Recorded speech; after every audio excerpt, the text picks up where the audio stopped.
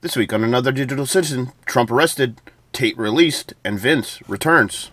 Another digital citizen. Another digital citizen. Another digital citizen. Another digital citizen. Hello, ladies and gentlemen, and welcome to this episode of Another Digital Citizen. Just 9 episodes before we are 400. Woohoo! Hi, Luke. Hi, everybody. How's it going? Yeah, I'm in a deflated mood. I'm just a little down in the dumps today. Oh, yeah? Just not anything specific, just a lot of random things? Yeah. Could be because Elon Musk changed the Twitter logo to the Dutch currency. Did you see that? Yeah. I didn't see it, physically, but I saw it through somebody else. I heard somebody talking about, is that, a conflict of interest? Because he is, invested in Dogecoin, and then also promoting it, right? Isn't there, a weird conflict of interest there? But I don't necessarily think so. I don't know. I think the price went up, amazingly. Oh, well, then maybe it is. Yeah. Because could that be, market manipulation? I don't think it's against the law necessarily. I don't know, but it's just kind of cringy. It is definitely cringy. I mean, the Dogecoin meme hasn't been, relevant for, 5 years, 4 years, something. Well, Elon Musk is a little bit cringy. Oh, definitely, yeah. There's that. Are we going to buy a blue tick mark for our Twitter account? I know you used... Is that the new thing? You can buy them? Or, I know you used to be able to buy them, and then you couldn't buy them, and now you can buy them again. And then there was the silver check mark for a minute, and then that went away. Yeah. So I'm not sure what's going on with the check marks over at Twitter. I have no idea. And how expensive is it? I have no idea. It was one price, but it became a different price. I'm just going to Twitter now. Oh yeah, when you log in, even the logo before you get into the website is Doge. Oh, that's funny. Not even just in the top corner, the loading screen is the Doge dog. Okay. That's weird. That is weird.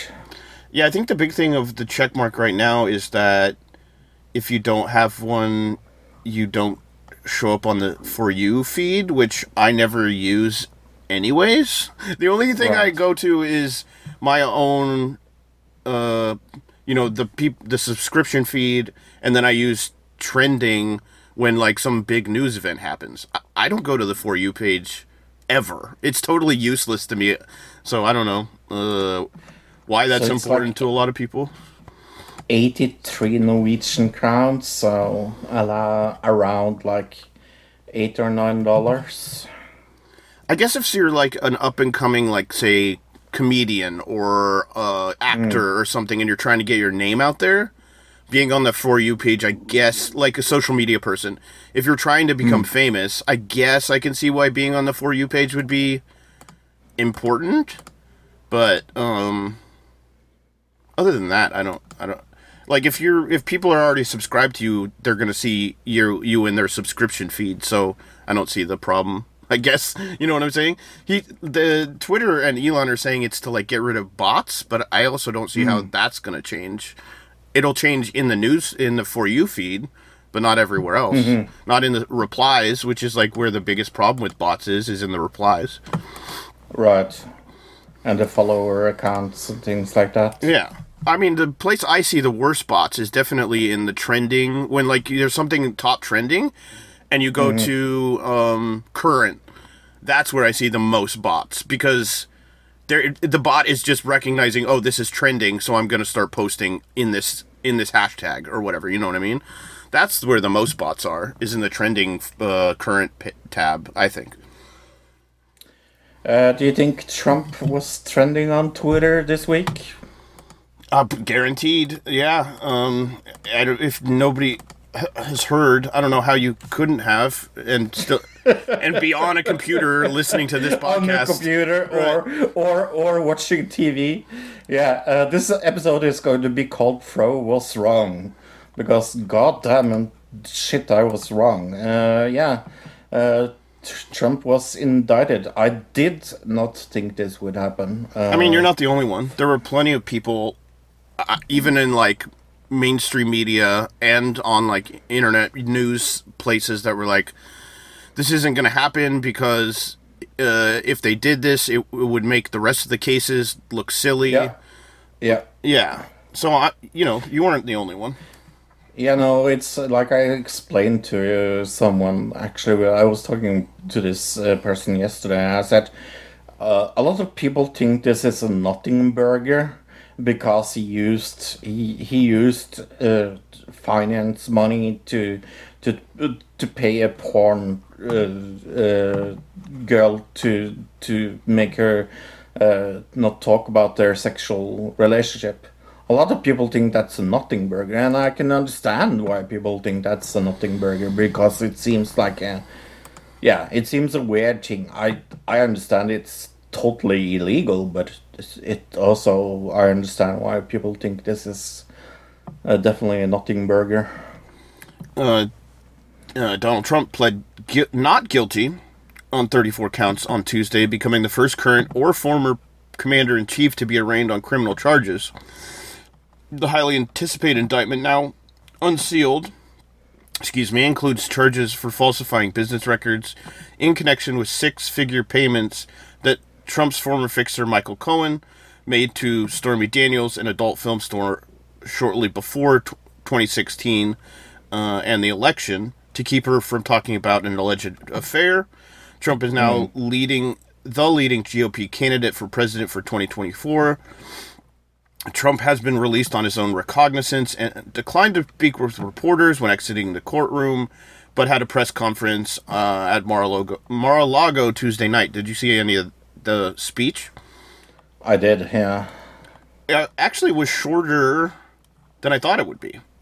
Yeah. Usually Trump can just sit there and droll on for like an hour. Right, yeah. Especially when there's something like this to talk about. So him going so short actually made me think maybe he is more nervous than he puts it out there. You know what I mean? Like, he's trying to act real tough, but I bet he's more nervous. Well, I think the worst thing is of the things that he has done after this happened is going out for the judge's family. That seemed very like. But that's very Trumpy to do. I think it was his son that said that the daughter of the judge was a former Democratic worker and things like that. And it doesn't matter. It doesn't matter what the judge's daughter do. They're trying to sway the court of public opinion more than anything else. Right. Which, even when they went to court, at least according to reports, the judge was asked by the DA to look into the tweets and stuff that Trump said about about the judge and the district attorney and everything, like the things that he said on Twitter specifically. And they didn't put a gag order in where Trump can't talk about things, but if they did, let's say they did say, hey, Trump, you can't talk about this in the public anymore, like the judge told him to. Right. I don't think that wouldn't cover his sons, who could still be out there saying all the things that their dad wants to be said, right? So, right. I guess the judge could make it so that none of his, family members could talk about it either, but I'm not sure how that would work. But that's interesting, is that, but the DA was more worried about him affecting, jury selection than anything else, which, who doesn't know who Donald Trump is, right? They're going to have a hard time finding a jury for this. I was thinking, who doesn't have an opinion about Donald Trump in America? They're going to have to find, people in shacks, up in the right near the border of Canada or something. Yeah. Without TVs. I'm pretty sure Trump is like the most photographed person in the world currently. I know it used to be Obama, and I think Trump is currently like the most photographed person in the world, so it's hard to like, find people that don't have a concept of what's going on here or have like a bias towards him. I think the thing about these charges is like, that, like you said, people think it's weird because it's like this hush money payment thing, and there's been so many other bigger, larger crimes to go after him. Yeah. But I think certain people look at it as, because it's involved with the 2016 election, they're looking at it and going, see, he cheated Hillary. And they just like that. That's it. They don't need to hear any more of like what the crime is or anything. They just want to know that he's getting in trouble for cheating in the 2016 election, because that's what they've wanted since 2017, when you know what I mean? They just wanted him to go down for winning the election, and it didn't really matter how to them. So a lot of people are looking at it in that way, not necessarily like caring so much about what the charges are. They just want him to go down for whatever. Does that make sense? Yeah. But yeah, you can go to the official Trump store and buy a fake picture of his mocked picture, because they didn't take that. Are selling that. A fake picture? Is it like a... Yeah, of a, like, because they didn't photograph Trump for his arrangement, so the organizer went with a mock photo, and they're selling that on T-shirts and cups and things like that. On his website. His website? Okay. That's weird. Well, that is a little bit weird. I guess he needs the money, right? Like, that's the only explanation. Oh, yeah. Because he doesn't have money. Oh, by the way, he probably does. Okay, let's talk about something I was going to say a little more or less dramatic. Finland's prime minister ousted a conservative wins a very, very tight vote. It looked like it was going to be a huge win for the conservatives, but it was very, very tight. The Conservative Party claimed victory in parliamentary elections Sunday night in a tight three-way race that saw right-wing populists take second place, leaving Prime Minister Sanna Marin dashing her hopes for a re-election. The center-right National Coalition Party claimed victory with all the votes counted, coming out on top with 20.8%. They were followed by the right-wing populists with 20.1% and the Social Democrats at 19.9%. So, all within 1 point, like all three within 1 point, percentage point. With the top three parties each getting around 20% of the vote, no party is in position to form a government alone. So obviously they're going to have to make a coalition, and that's what I'm to understand is like the coalition that they usually would build for the Social Democrats. A lot of the smaller parties that are like the socialist type parties there didn't do well in the vote, and that's why they lost mostly. Yeah, they didn't do good at all, because more or less the cases they fought for didn't really come true. So it was the coalition part that really fell through for their party. I was reading that they believe that the the party tape, the naked part, topless party tape, didn't affect her. As far as it didn't seem to affect the vote for her. That wasn't the reason they're giving for her losing, I guess. Right. Yeah. Do you want to explain to the listener what that was? I mean, we've talked about it on the show, but there was a tape of her at a party, topless, and she was drunk, and people got mad at that because it was during COVID, I believe, right? Yeah. And she was very outspokenly against people who were doing the exact thing she was doing. Yeah. But a lot of people were more up in arms about it because they thought it was like not professional looking for a politician to be doing something like that, I guess. Right. Yeah. They were more worried that she was topless, I think, than they were, because these are the people who were mad at her were probably all anti-vaxxers anyways, right? Right. Yeah. No, it's the bad thing was that she showed her boobs, not that she was dancing in Corona times. Right, and I think we even talked about it at the time, we're like, this wouldn't have been a big deal if she wasn't a fairly attractive woman, right? Right. They made it a big deal because of that, yeah.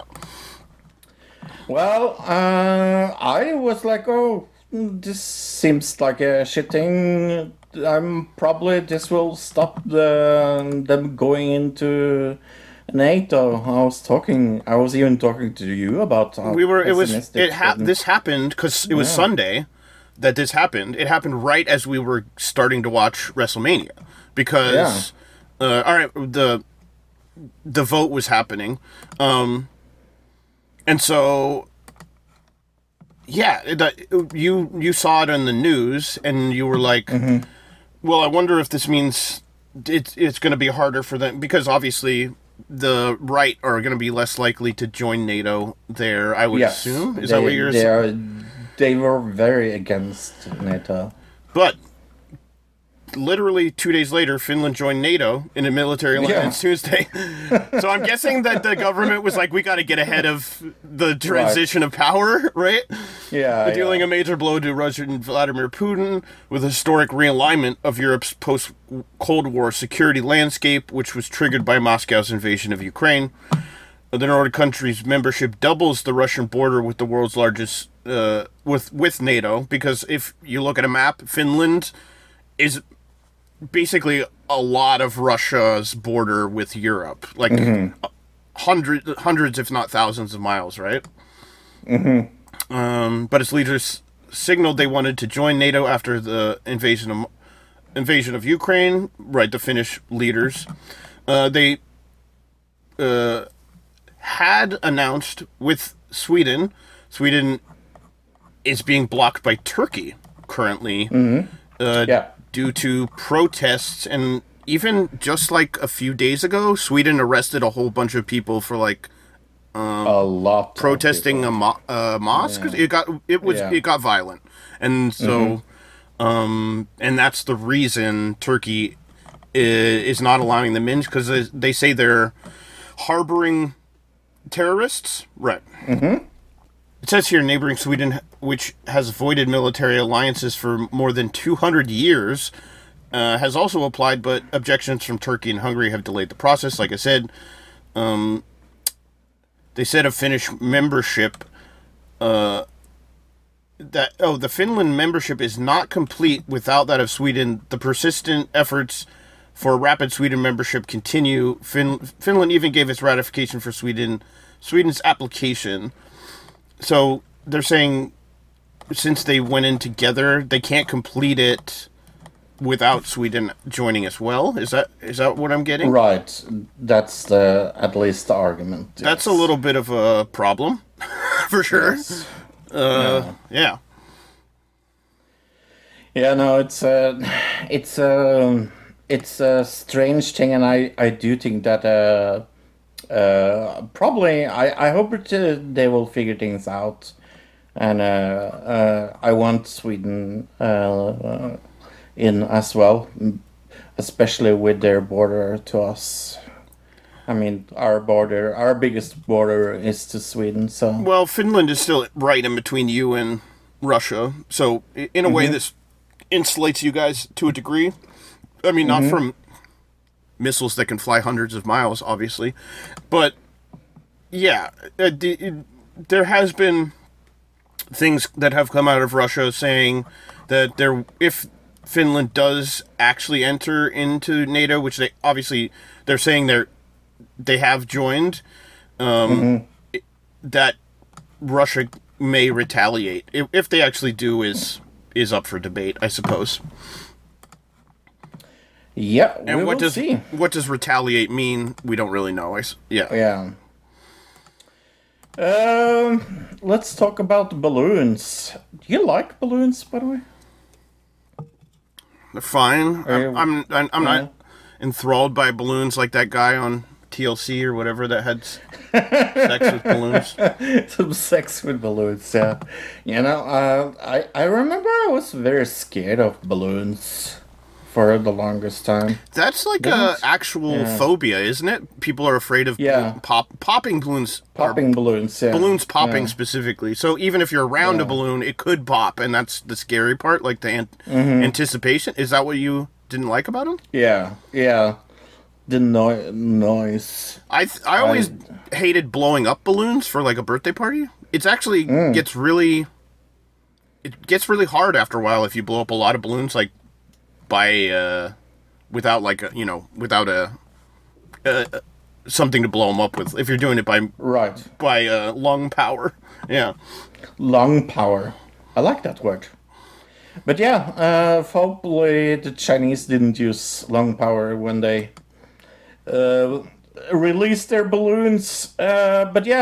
Chinese balloons got intel from U.S. military sites despite efforts to block it. Is this true? The spy balloon that flew across the U.S. it was said to be able to gather intelligence from several sensitive American military sites despite the Biden administration's efforts to block it. According to 2 current senior U.S. officials and 1 former senior administration official, China was able to control the balloon so it could make multiple passes over some of the sites and transmit information it collected back to Beijing in real time, the 3 officials said. The intelligence China collected was mostly electronic signals, which could be picked up from weapon systems or included in communications from base personnel, rather than taking pictures. So it was like picking up any kind of like Wi-Fi signal, I'm guessing. I don't even know. Radio signals. Radio signal? The 3 officials said China could have gathered much more intelligence from sensitive site if not for the efforts to move around potential targets and obscure the balloon's ability to pick up signals by stopping them from broadcasting or emitting. So maybe we even know that the government knew about this balloon when it left China, because we've reported that they tracked it over Hawaii and then back up to Alaska and tracked it that way. So they knew it was. So what they're saying is during the time that it was over these bases, they shut down communication, I suppose. That was their way of trying to stop it, I guess. Is it true? I don't know. These are 3 unnamed officials that are saying this, so it's hard to tell if they're accurate or not. Yeah, because I'm not even sure I agree that there were Chinese balloon in the first place. You're not sure it was Chinese? Balloons? No. Okay. Spy balloons. Not when it says like China. I was going to say, I'm pretty sure we know it was China. Yeah. China even admitted it was their balloons. Right. But the spying part. I mean, they deny it, right? Yeah.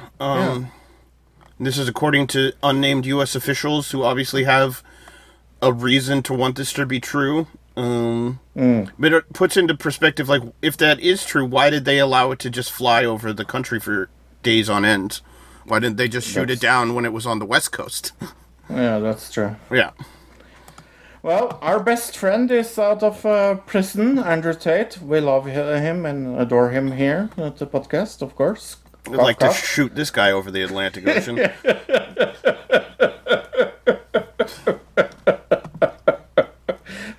Andrew Tate, divisive social media influencer, spent 3 months in a Romanian jail on suspicion of organized crime and human trafficking. Bucharest Court of Appeal ruled in favor of their appeal, which challenged the judge's decision from last week to extend his arrest for 30 more days. He won an appeal Friday and will remain under house arrest until April 29th. A spokesperson for Romania's anti-organized crime agency said none of the four have been formally indicted as of yet. So, because there's his brother, and then the 2 women who are like the accomplices in the situation. Right. Yeah, no, I I have a suggestion. We just send him to Siberian island and let him dig out coal for the rest of his life. That is my suggestion. What I could do with Andrew Tate. Did you see any of the video of him being released? I did, yeah. And did you hear the video? Because in the videos of him being released, there's all these people like chanting Muslim slogans. Like there's a huge backing of the Muslim community for Andrew Tate, which is, do they know he runs like cam girl websites? I'm pretty sure that's I don't know a lot about the Muslim religion, but I'm pretty sure that goes against some of the basic tenets. No. Whatever do you mean? Yeah, no, it does. It's such a weird. It's. I really don't understand the obsession from the Muslim community for Andrew Tate. I really don't get it. Well, he became quote-unquote Muslim when he went to Dubai or whatever, and so now they think he's being persecuted because he became Muslim, and right afterwards they arrested him. So they perceive it as him being it being Muslim persecution, which it isn't. Right.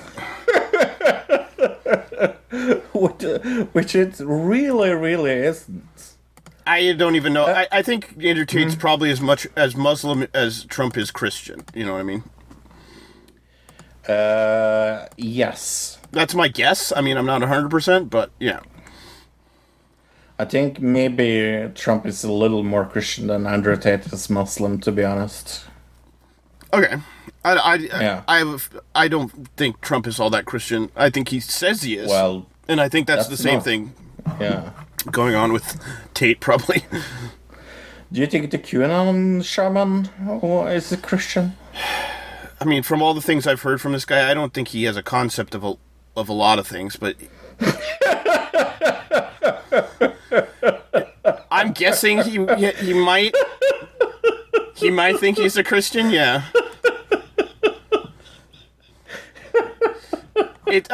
From what I've heard, I think he probably is more like one of those almost hippy-dippy crystals and incense kind of, like, New Agey religion kind of people, but maybe not. But yeah, he was one of those that had the longest sentence handed down in the U.S. Capitol riot, but he is released early from federal prison and sent to a reentry center. What the fuck is a reentry center? Re-entry. Like re-entry, into society. Right. Okay. He was convicted of obstruction of an official proceeding in November of 2021, sentenced 41 months in prison. Prison records showed that he has been moved to a residential re-entry management facility in Phoenix, where he originally is from. He's expected to be released from there on May 25th. He received an early release in part of good behavior while in prison, because if you can, if you have good behavior, you can, earn time off. That's, part of, as long as you... Right. As long as you're not, a specific level of criminal, I'm pretty sure. If you're, a mass murderer, they're not gonna give you time for good behavior. That's not... You kill people, and then all of a sudden you were like, hey, I'm nice in prison. I deserve to come out a little bit more. Yeah, I don't think Charles Manson had any ability to do that, right? Well, he didn't really behave in prison either. So that's true. Yeah. Chansley, also known as the QAnon Shaman, became a notorious face of the January 6th attack after storming the Capitol in a fur headdress with horns. Right. A lot of right-wing people speculating that this happening... When it first happened, obviously we know now it's because he was released on good behavior, but they were all over Twitter when this first was announced, saying that it was because of the Tucker Carlson video that came out. Remember that? That showed him, being escorted around the building and things. They were like, oh, that's why he's being released with... That does not seem to be the case, actually. I still remember when they made a fake picture of him in The Simpsons style. That was very funny to make people think that. Oh yeah, and we all got we Simpsons did get tricked. yeah. We totally got We tricked. got tricked by that. Yeah. Mm-hmm. I think we did. I think we got tricked, and then figured it out in the same podcast, though. Right? I think so. Yeah. I'm pretty sure. Let's talk about Montana. What does a Norwegian know about Montana? Absolutely nothing.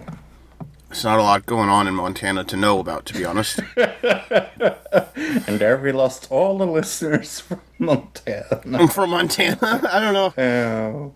There's probably somebody out there, but excuse me. It's a very open, lots of big land, and not a lot of big cities. Even the big cities are kind of not huge cities, if that makes sense. Right. Montana's beautiful, though.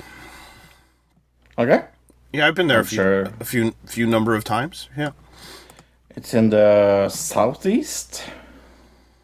Southwest or no? Southwest. Yeah. No, northwest, because it's right next to Washington State. Sorry. Ah, okay. See, I know nothing about Montana. It's right up there near Canada. It's very snowy, and they call it I think they call it Big Sky Country because is a lot of open space where you can see not a lot of because in places where there's big cities you get a lot of light pollution, and in Montana there aren't a lot of big cities, so you get little light pollution. So the sky is always much bigger and much more. What's the word for it? Beautiful, I guess. Like I said, it's beautiful there. So this is one of the one of the states that border to Canada. Mm-hmm. Okay, yeah. Cool. Well, there was a lot of bear going on in Montana this week. There are a lot of bears, but there's a lot of beer also. Making fun of my way to say things. Crews could face a difficult cleanup task after a 25-car train derailment spilled powdered clay and cases of beer in a scenic western Montana river, leaving some cars off the tracks in a narrow century-old tunnel. That might be part of your problem. It's a terrible spot to get in and get out of, said the county's disaster and emergency services. The biggest issue is the cars derailed inside the tunnel. 7 cars were believed to be derailed in a narrow tunnel where it will be hard to extract them. The train derailed Sunday across the river from Quinn's Hot Spring Resort in Paradise, Montana, spilling the clay and cases of Coors Light and Blue Moon beer in cans and bottles. The Missoulian reported. I've been to Missoula, Montana before. The tanker car carried butane. The tanker car carrying butane was on its side but did not leak. Okay, so that's scary, obviously. I don't know if you've heard, but lately, here in America, there's been a lot of train derailments. We never talked about the one in Ohio, but do you know about that? No. There was a massive train derailment in Ohio. Trump deregulated all the railroads, which is causing huge safety hazards. This one that went over in Ohio, it was loaded too heavily at the back, and they hit the brakes, and the whole thing kind of accordioned on itself, and it was filled with this thing called vinyl chloride, which is an incredibly toxic chemical used to make mirrors and glass and things. Jeez.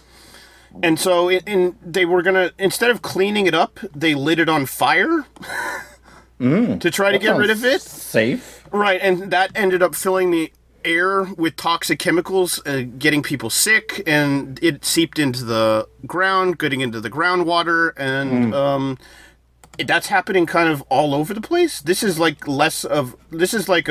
not as bad situation because, like it said, the tanker car that was carrying the butane didn't get damaged.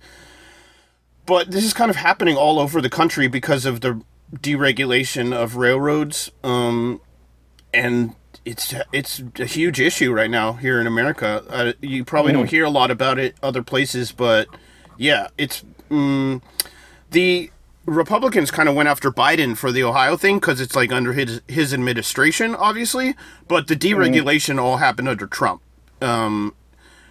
which made it so that like companies didn't have to check cars as much to make sure they're safe. Like there's less safety regulations to make sure, if a car's been in use for a certain number of years or whatever, that it gets either replaced or something like that. Those regulations have all gone kind of by the wayside. So yeah, it's a huge problem. People are dying, literally.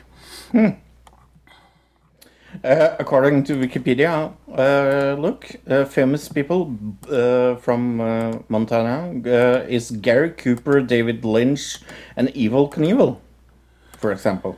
David Lynch, I think, Evil Knievel is pretty big, right? David Lynch is probably maybe the most famous out of those, I would think. I would say maybe Gary Cooper. Who the hell's Gary Cooper? He's a film actor. Let me look it up. Gary... It's kind of a generic-ass name, you know what I mean? He's been in a ton of movies. Oh, this is way before my time, though. This is like a... Oh, yeah. He died in 1961. So, yeah, no wonder I've never heard of it. He was in High Noon. I've seen that movie. Yeah. I've probably seen him in things, but he's definitely not somebody I would have heard of. Yeah, but, I would say living now is David Lynch, yeah. The guy who made Braille skateboarding on YouTube, I know he's from Montana. Oh. He's probably pretty Is he famous? They have millions of subscribers, so yeah. Anybody who has let's look at let me look at it really quick. But yeah, they have a lot of subscribers. I think that makes you famous in this day and age. Okay. Maybe we will have that discussion one day. 5.8 people feel famous. Yeah, I would say 5.8 million subscribers is pretty... That makes you famous, I'm pretty sure. Famous, yeah.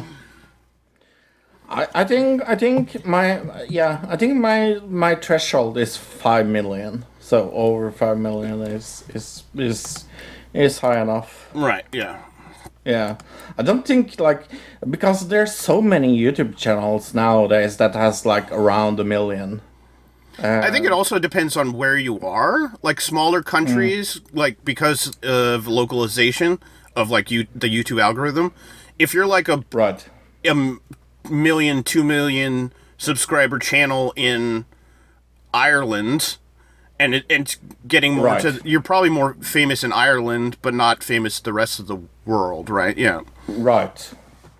But we would probably not know half of the people that are super popular in India. Oh, definitely. Right. Yeah. I mean, for years, I didn't really follow any UK YouTube people, but there were there were people blowing up in the UK, and then slowly it started to kind of leak out into the rest of YouTube culture. Like with the Sidemen and things like that, Yeah. Yeah. Yeah, we'll talk about one of the members of Sidemen a little bit later. I guess also PewDiePie and Jacksepticeye and stuff moving to England, that probably also added to the UK scene, yeah. I would say that PewDiePie got famous in the UK though. He wasn't super famous before he moved. Before he moved, right? That makes sense. Yeah, I would agree. Yeah. Okay, let's talk about Trond telling the truth. What is he going to tell the truth about this week? That conservatives are pro-death. This is Trond who tells the truth. The abortion debate has been more extreme in the United States now than ever. Well, conservatives all over the world are cheering it up. They call it pro-life. Pro-life. No, you're not pro-life. You're pro-bullshit and you're pro-death. There are more school shootings in the United States than anywhere else in the world. When I said that to some Americans here in Norway, they're like, yeah, but you don't see all the times that weapons are good. No, weapon politics in the United States is not good. There are school shootings in the United States nearly every month. That don't happen in Europe. It doesn't happen in every other country either. Not even in China, not even in India. Bigger places with even more poverty.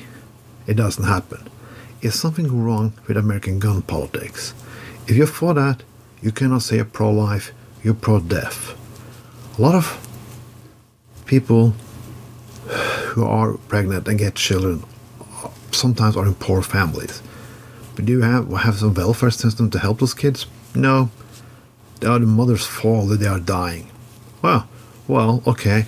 So you don't really give a shit about the kid because when it's born, it's not your fucking responsibility. You just want to let it die. You can say it's not your fault because the mother had a choice. Yeah, she had a choice to take an abortion that you don't want to give her, or have a child that she can't afford, and sometimes we die or getting sick or anything else. A lot of that shit happens because you made a fucking choice. Conservatives always want war too, but war is not always pro-life. Afghanistan war was not pro-life. The war in Iraq was not pro-life. Torturing people in a concentration camp in Cuba wasn't even pro-life.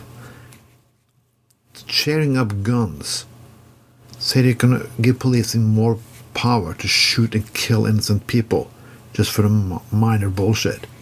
It's not pro-life, it's pro-death. Every time conservatives say they're pro-life, they're really pro-death. They just use pro-life like a man with a small penis says it's a big one, because when he says it all the time, maybe somebody will believe it's true. But everybody knows it's bullshit. Conservatism has always been pro-death, pro-bullshit, and pro-misinformation. But people still want to believe it because it's comfortable. You don't like the facts? Well, here we got some alternative facts. The only reason why our fact is not true is because blah blah blah left-wing media, blah blah blah blah blah woke and all kinds of bullshit. You should understand that you should think that conservatives want people to get to know things. No. You cannot teach people about gender roles. You cannot teach places in Florida, want to teach young females about masturbation and periods and so all things like that. No sex education. Not at all. Because that's going to help them. Conservatives, you are the problem. You are pro-death. You are the insanity. Not drag queens telling fairy tales for kids. This was Tron, but Tron tells the truth. That was Tron telling the truth. Thank you as always, Tron. Thank you, Tron. TV round. Yes. I saw a lot of TV this week, so where should I start? Too. Where to start? Let's start with something bad. Great American Joke Off. Okay. I did not see this. This was on the CW network. I'm guessing it's based on a British show because it feels incredibly British. There's a panel of comedians. There's 6 comedians, and then there's one host. They get prompts, and they start out as 2 teams, so teams of 3, and they get a prompt to make jokes about, and each individual comedian has to make jokes, and it's free form, so they just get to make jokes. There's no like, oh, you and then you and then you. It's just kind of like a joke battle, basically. And there's no real winner or loser, very much like a British panel show. It's just like she gets to decide. It's only her discretion, the host, who is funny to her and who's not funny to her. And at the end of each round, she'll be like, this is who won this round, or this is who won that round. Nobody wins anything. It's not really, it's just about the jokes. They even say that in the show. They say the show that is only about jokes. It's not like there's a kind of a game happening, but it's not really a game. I wouldn't be surprised if there already is like a great American or a great British joke off. Maybe let me look it up. It was fine. It was kind of funny in the Great British Joke Off panel show. It's based on it's based on a British show. I could tell just by watching it. I was like, this is based on a British. I didn't even have to look it up. But I have never even heard of that. and I watch a lot of like British shows. Hosted by Tom Allen with Hugh Dennis, Milton Jones, Ed Gamble, and Angela Barnes. That's the British version. Okay, I like some of them. This one, I'm not sure if they're going to have the same panel every time, but it had Alonzo Bowden. That was the one person I knew. He's like a African American black comedian you would know if you saw him. Okay, he's like one of those people that's like in things, but yeah. I'm like, who the fuck is that? But I'm pretty sure it's not going to be the same panel every time in the American version. But it's hard to tell. Maybe I'm on their website and it's got the same people as so maybe it is the same panel every time. Mm-hmm. The biggest problem with this show is the host. She feels like she doesn't know what her next line is. She's having a hard time, like, it feels like she's doing a science fair project and she's reading it to, like, a teacher. Does that make sense? Like that very stilted, like, I rehearsed this, but I don't, there's no emotion behind it kind of feel. There's no feeling. She makes some very off-color jokes about people. Yeah, I don't know. There's funny parts, but the show itself is pretty boring. I'll give it a 3. I give it a 3. Well, I'm going to start with one of the best shows I've seen this week, Copycat Killer. This is a Taiwan mystery show from Netflix. 10 episodes. I have seen all 10 episodes. I really dig this episode. It is, or this show, I should say. It is about this journalist, this policeman, and this what do you call people that like try to lawyer people? Yeah. Anyway, and they find this hand in a box, and that's kind of where it goes from there. It's a detective crime show based, or not based. It's similar to Saw. It's got very Saw elements, wouldn't you say? Oh yeah, definitely. Even the voice of like the bad guy in the very first episode at the very beginning, I was like, "Is this a Saw movie? What did I click the wrong thing?" Right. But then after that first scene, which really builds to what's going to happen later, obviously, but you go away from that Saw elements and you go into like the detective crime drama kind of TV show, right? Yeah. With kind of a almost Sherlock Holmes-esque detective, because he's the detective with special powers that you've seen in a million crime shows, right? Yeah. Yes. But yeah, no, the acting is good, the filming is good, and I think I really, really dig the storyline. Like, the story. It's way better of a story than most American detective shows. Yeah. It feels similar to a movie we saw recently. Actually, it kind of felt similar to that one Luther movie that we just saw. Oh, yeah. It actually does, yeah.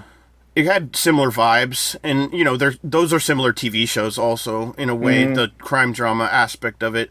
Yeah, it was really good. I saw 3 episodes so far. I give it a 8. I think the dialogue in certain parts is hard to tell if it's good or not, just because I'm watching it, yeah. Yeah, I'm also watching it dubbed. Yeah. But yeah, no, I gave it 8.5, so we're not that far away from each other. I'm going to keep watching. It's going on my list of things to finish, TV shows to finish, so I think by the end of it, maybe it'll, get a higher score. Mm-hmm. My turn. Your turn. Let's go with Royal Crackers. Did you see that? I didn't. Cartoon show on Adult Swim. So it's one of those, 20-minute episode type cartoon shows. Mm-hmm. It's about a family of people who own a cracker company, but it's like a failing cracker company, and also their father who created it, built it, is dying, and so there's a son and a daughter, and they're trying to kind of fight over who's going to take over control of the company once the father dies, because he's in like a coma, basically. It's a comedy cartoon show, you know, adults, very Adult Swim humor to it, which, you know, some people like that, some people don't. It's got Andrew Santino, who you would know, I guess. I thought it was funny. There was definitely one scene in the first episode that was where the father falls down the stairs and they do this repetitive thing, which was pretty hilarious. Like, it was one of those jokes that, like, it starts out not being funny, but then it goes on for so long it becomes funny. Yeah. It's got those kind of jokes in it that I like. The animation's not great, but I don't know. It was fine for what it was. You know what I mean? I'd give it a 5.5, somewhere right in the middle. Okay. Since we're talking about comedies, let's talk about Unstable on Netflix. This is with Rob Lowe and John Owen Lowe. He's oh, really? Actually, I didn't know that. Yeah, his son. Yeah, his son is playing his son. Okay, interesting. Yeah, this is a sitcom. It's about this biological genius that tries to bioengineer things. Right. Yeah. What did I say? Oh, you said biologist. Yeah, he's a biologist who's bioengineering things. That's what I said. Oh, okay. You were, but yeah. Yeah. Mm-hmm. Sorry? I said you weren't wrong at all. Oh. Yeah. Yeah, but yeah, no, and he has lost a lot of things, and with the help of his son, he's trying to, like, be better than his father and, like, save the family business and things like that. Yeah, it's very sitcom-y. It's also extremely bad. I have seen Rob Lowe in other things that I liked better than this. I didn't think this was funny at all, to be honest. I would probably, like, give it a 3.5. Yeah, maybe. That's exactly what I gave it, actually. I think, surprisingly enough, Rob Lowe's son may be a better actor than Rob Lowe. I didn't know until you just said that it was his son. But now looking at the poster here, they do look very alike. They got the same chin, the same eyes. Right. Yeah. Yeah, it was very sitcom-y. I didn't really laugh at all. I guess the very ending of episode 1, I kind of chuckled when he, like, walks away and you find out kind of the cliffhanger of episode 1. I'm not going to spoil it. That was kind of a part that made me chuckle. But other than that, it was kind of... he's trying to play this over-the-top, like, tech-type CEO, like, micro-dosing Silicon Valley guy. And he kind of overacts it, to be honest. Yeah, that was my biggest problem with it. Yeah. Yeah. Well, Mania. Do you see the Australian show from Netflix? It's a show. I saw it way earlier this week. I'm trying to even remember what it was about, but it's definitely about a woman who goes to Australia to visit her family. She's like a writer. No. What? Oh no, she's a chef. Yeah, she's a chef writer. Right. She writes chef blogger or something. But then they want to give her a shot at being on a reality show as a judge, judging food. She goes to Australia on vacation to visit her family, and then she gets stuck there, right? I mean, that's the... And she's trying to get back to America, and she has 2 weeks to get in shape, because apparently there's some kind of rules that you have to be in shape to get a visa? I didn't even know. I didn't really understand this. I didn't know that was a thing to get into America, but apparently it is. So I guess we don't want you coming over here and just dying on us. Okay. I didn't know that was a thing. But according to this TV show, it is. Maybe it's all fake. But nevertheless, it was not great. I gave this a 3 also, actually. I think I gave a lot of things a 3 this week. Yeah, no, I didn't like this at all.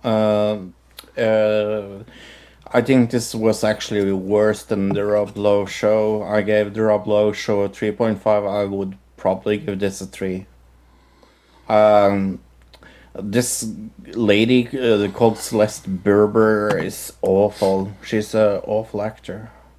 And when the main actor is like, oh, this awful, that hurts your show. It's just, yeah. It wasn't funny. I saw that it was based on a book. I don't really want to read the book after this. Oh, it's based on a book, okay.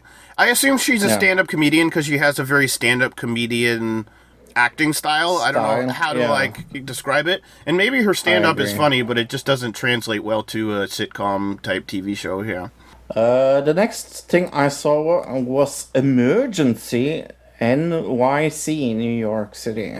This was on Netflix.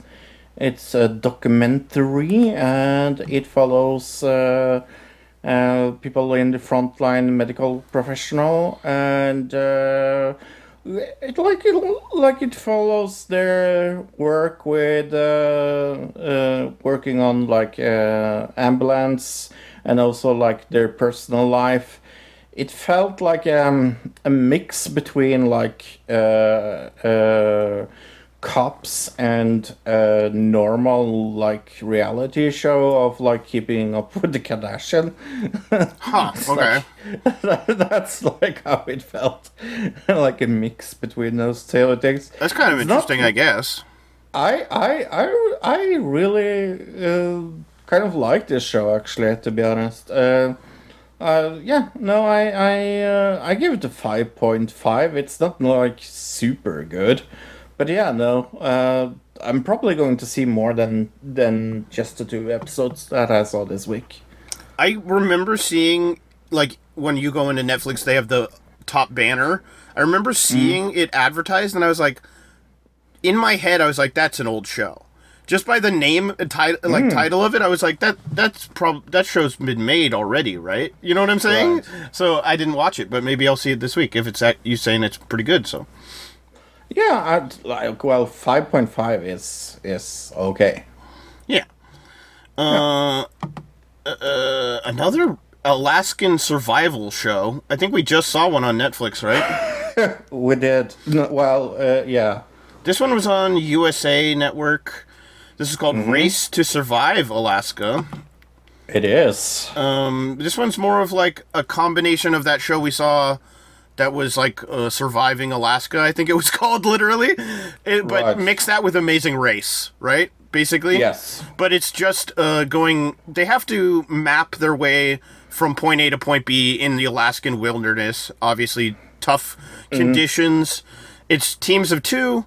And they all start in one spot, and they have to race to checkpoints. And at each checkpoint, one team gets eliminated. And then, obviously, you're going to have a final 2 at the very last leg of the race. And whoever gets there wins some amount of money. I don't even remember how much. No, I don't remember how much either. But, this definitely was better than the Let's All Attack Each Other reality show that we watched. It was okay-ish. Nothing super or... It felt very Amazing Race. If you've seen Amazing Race, it was a dumbed-down version of that because it's not all over the world. It's just in Alaska, right? Right. I'm seeing $500,000 prize. Ooh. I mean, they do go through some serious shit in the show, at least in the first episode. There's only one episode out right now. There's one lady who goes down, instantly. She's just out. You're right.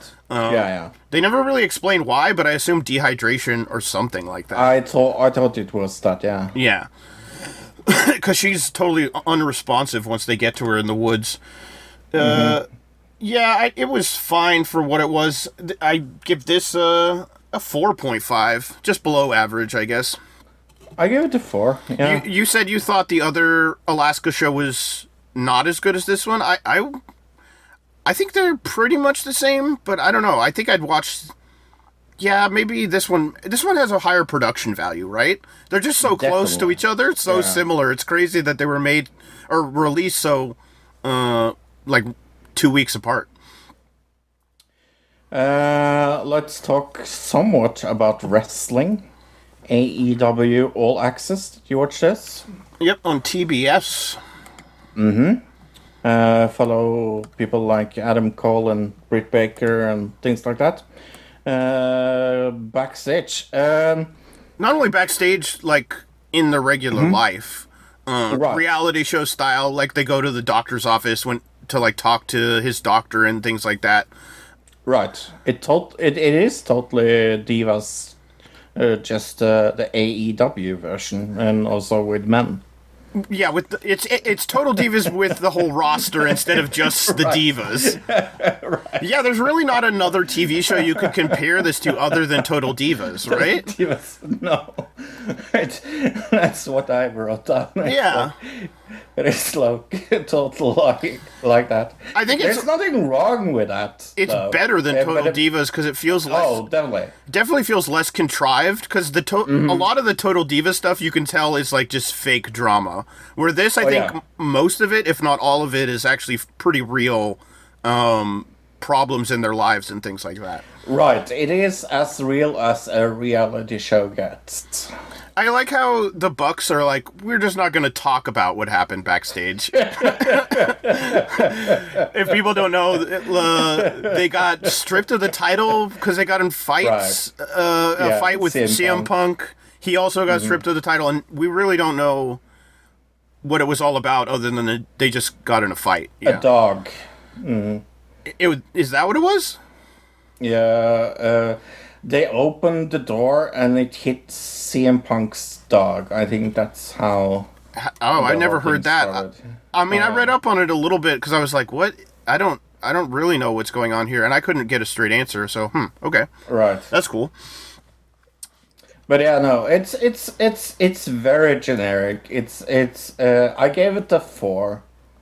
I give it a 6. I mean, I guess mostly I was comparing it to Total Divas, and as far as that, like, because that's the only show to compare it to. It's better than that. It's much better than that. Yeah. Yeah. Yeah. If you like those kind of reality shows, you might like this. Yeah. Even if you don't like wrestling, you might like it. You know. Oh yeah. Yeah. Let's see.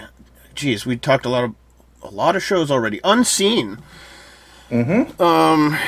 This was also on Netflix. It's It was.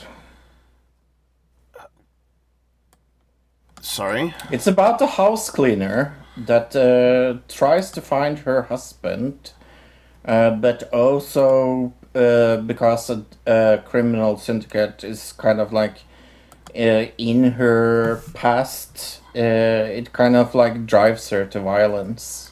Right. So it's a revenge. It's a revenge show. And she is kind of disappeared from the world because they think she's dead, right? Is that right? And so that's why it's called Unseen, because she's like an untraceable killer, basically, right? Because in the first episode, that's when her husband goes missing, and it really builds in episode 2 more than in the first episode. I can see somebody watching the first episode of this and being like, this isn't great, but the second episode is actually better than the first, I would say. So if you are going to watch it, it was fine. I'm not watching more of it, though. So I'd probably give it a 4. I don't know. What are you thinking? I gave it a 4.5. I was busy cooking dinner last night when I watched it also, so I don't think I necessarily gave it a great chance. But, sometimes, you have the time you have. Yeah, exactly. Everybody's going to watch it in a different way, so... Well, I saw 2 more shows. I saw Pretty Baby, Brooke Shields, documentary about Brooke Shields. It was on Hulu, sorry. It's very much about like how she was sexualized as a young girl. It feels very... It feels a little... how do I say this without sounding weird. It felt very like a little like, oh, I know now how I felt back then. Do you understand what I mean? Mm-hmm. It's a little like oh, now in 2023 I understand what I was going through when I was young, and oh yeah, I felt like I was very sexualized as a young girl, and it is a good enough documentary that. I mean, it's 2 fucking episodes, so it's not like. Are they long episodes? Pretty long. Okay. I think it was like a 2-hour show. Right. But I recommend it if you're at all interested in her story. But I give it a 6.5 or 6 somewhere. Okay. Yeah. That was the last show I saw. Okay. Well, then we should talk about the show that we saw together this week. The Power. Called The Power. Episode 1. Yeah. A Better Future is in Your Hands. This is the title of this episode. Across the world, teenage girls are expecting a strange sensation beneath their collarbones, a tingling in their hands, and sudden jolts of electricity sparking from their fingertips. This new power is an agent of both liberation and destruction. I mean, is that what happened in this episode? That's a terrible description of what happened in this episode. I don't feel like that happened in this episode whatsoever. I just feel like that was a really bad description. Like, that barely described the episode. It just told you what the show's about more than anything else. Right. Yeah, because it really didn't happen in this episode, because nothing really happened. I mean, the one thing that the collarbones, the strange, like, we saw the collarbone thing a few times, where it showed like the electricity going underneath their skin, and you could see like the light or whatever, like that. Yeah, but basically, what the show is starts out in episode 1. We meet our characters. That really is what it is. We meet a whole bunch of different people who are being affected by this electricity disease or whatever it is. Power, the power. It's all over the place with the editing. We're trying to figure out what's going on and who is, like, they're trying to introduce the characters, right? And we met like so many characters. Like, I remember 2, and we probably met 10, right? I remember the boy in Africa. Least. Yeah. And then the lady from America. Those are the 2 I remember. Her. Yeah, the high school girl from America. Those are the 2 that like stand out in my head. But there were so many other characters that we met. Yeah, no, this is a terrible show. I did not like it at all. We did. It felt very much like a lot of other shows that I've seen, but definitely, what was the show that I was talking about when we were watching this? I don't remember. No. I mean, think about it. The Handmaid's Tale. Oh yeah, that's what I was going to say. We looked up, because it's based on a book, and so we were like thinking when we watched this, because the editing is so bad in this. There was one point where the guy from Africa, he is talking to his friend at their normal house, and we cut away to a different character and meet this whole new character, and then all of a sudden we go back to him, and he's in this complete other village, like he's gone in a taxi, like hundreds of miles away or something, and there was no explanation for it, and we were just completely lost. And so we were like, I looked up an article about this because it's based on a book, so maybe we could get some kind of try to connect the dots, because I was thinking this show must be made for people who read the book, and that's why we don't understand what the fuck is going on right now, right? Right. Yeah. And so I think that is the big problem, at least in episode 1, is the editing is for people who read this book and know, like, the story already. And we were just fucking lost. So maybe in episode 2 it gets better. We looked up a little more about the story, and some of the story elements that were in the article were pretty interesting, right? It sounded like a very interesting show. I wish that was what we saw.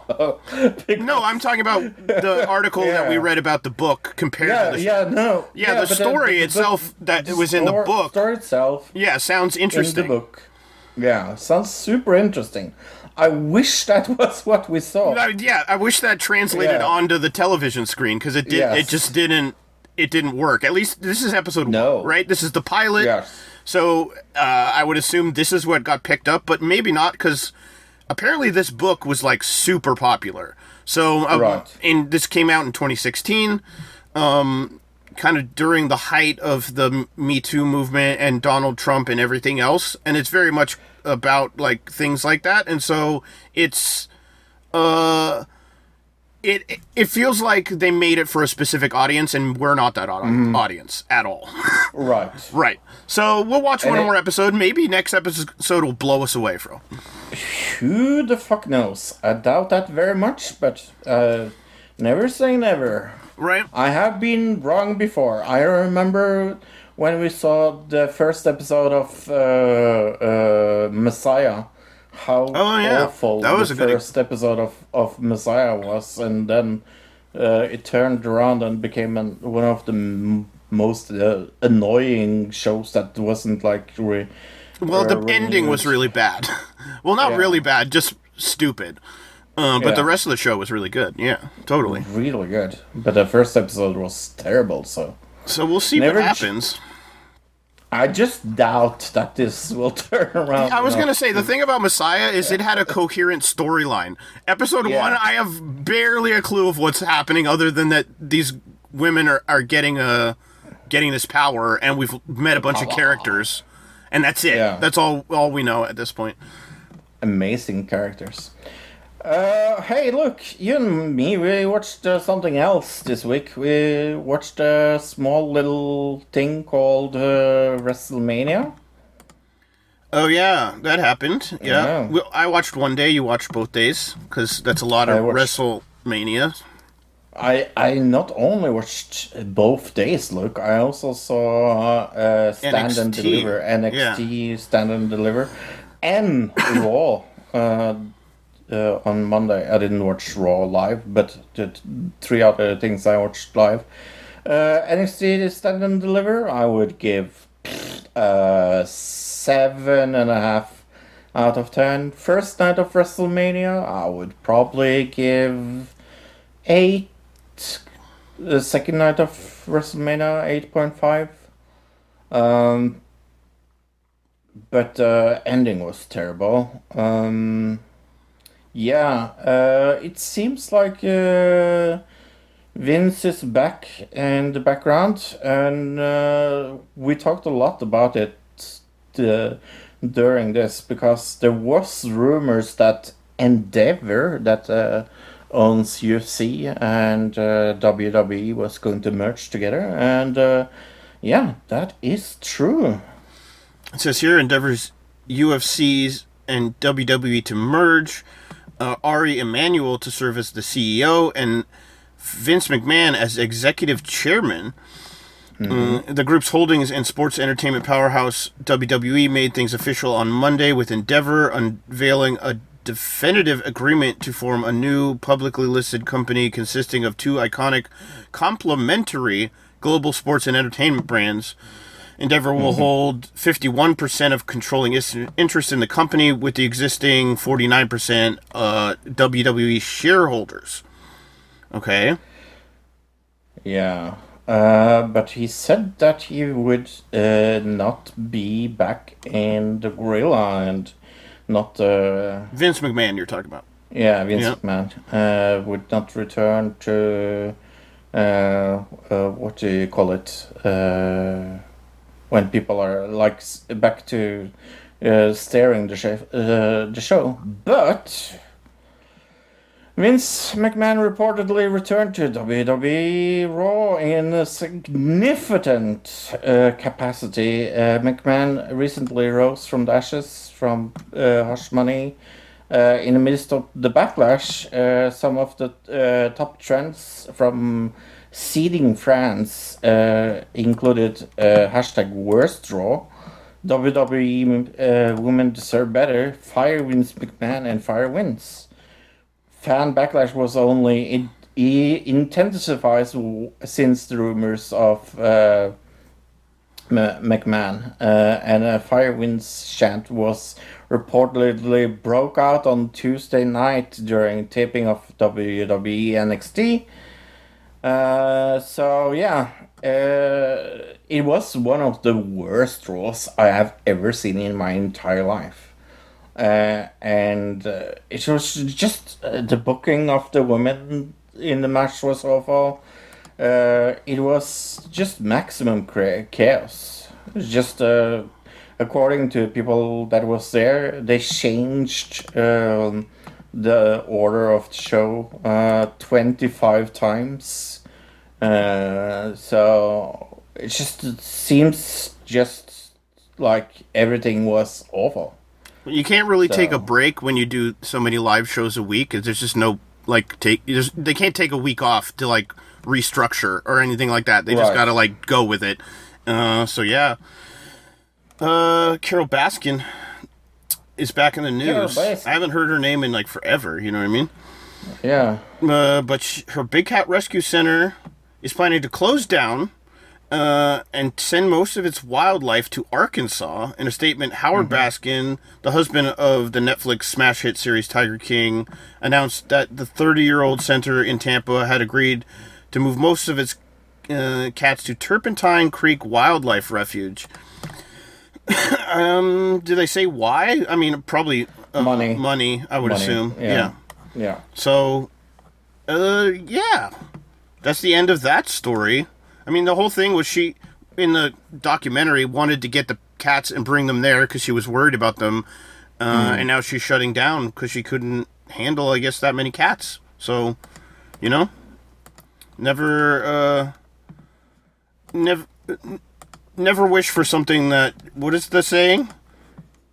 Don't expect to be happy with what you wish for? Yeah, I think that's what it is. Oh. Well, Orphan Black, that was really, really good for all but the last season, is coming back with a very different spin-off. It's called Orphan Black Echoes. Yeah, it says here, I mean, this is the most interesting part. The comments from executive producer of said, the spinoff is a very different show. If you go with the expectation you're going to see Orphan Black, you're going to probably be disappointed. It's got its own feel and its own identity. What makes Orphan Black, there's a bit of a slow burn to it. I think it's going to be exciting for fans to discover.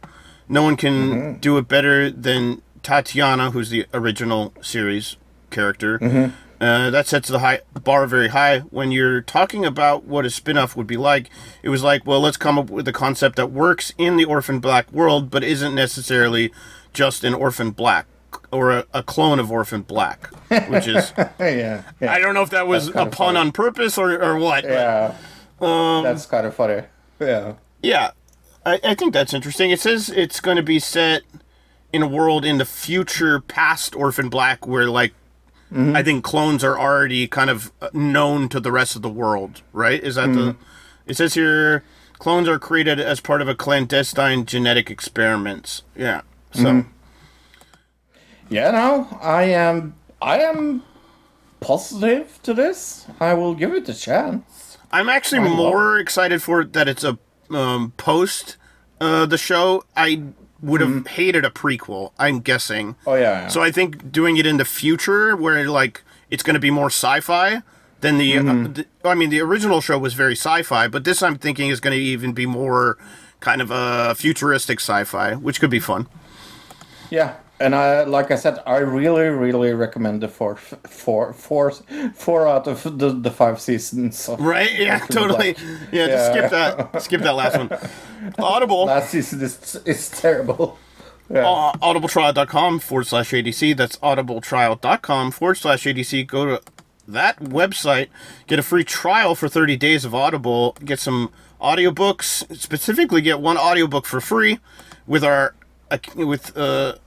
with our code, I guess, going through this link, and you get to keep the book even if you cancel. Even after one day, you could cancel, get the book for free, and it helps us out. Eurovision, it's getting close.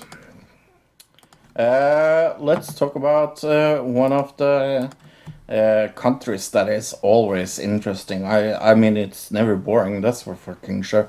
Israel, with Noah Corell's Unicorn. What did you think about Nora Corell's Unicorn look? It sounded like a lot of songs we've heard in Eurovision, not only this year, but in past years. Pretty generic kind of female vocal Fucking song. generic. Yeah. I mean, who would you compare it to? A lot of people. It's kind of got a Rihanna vibe a little bit, Yeah. Poppy female vocal song in that sense. I mean, yeah. I don't think they will have any trouble coming to the final because it's very like pop friendly, but I don't think they will do good. It's just too generic.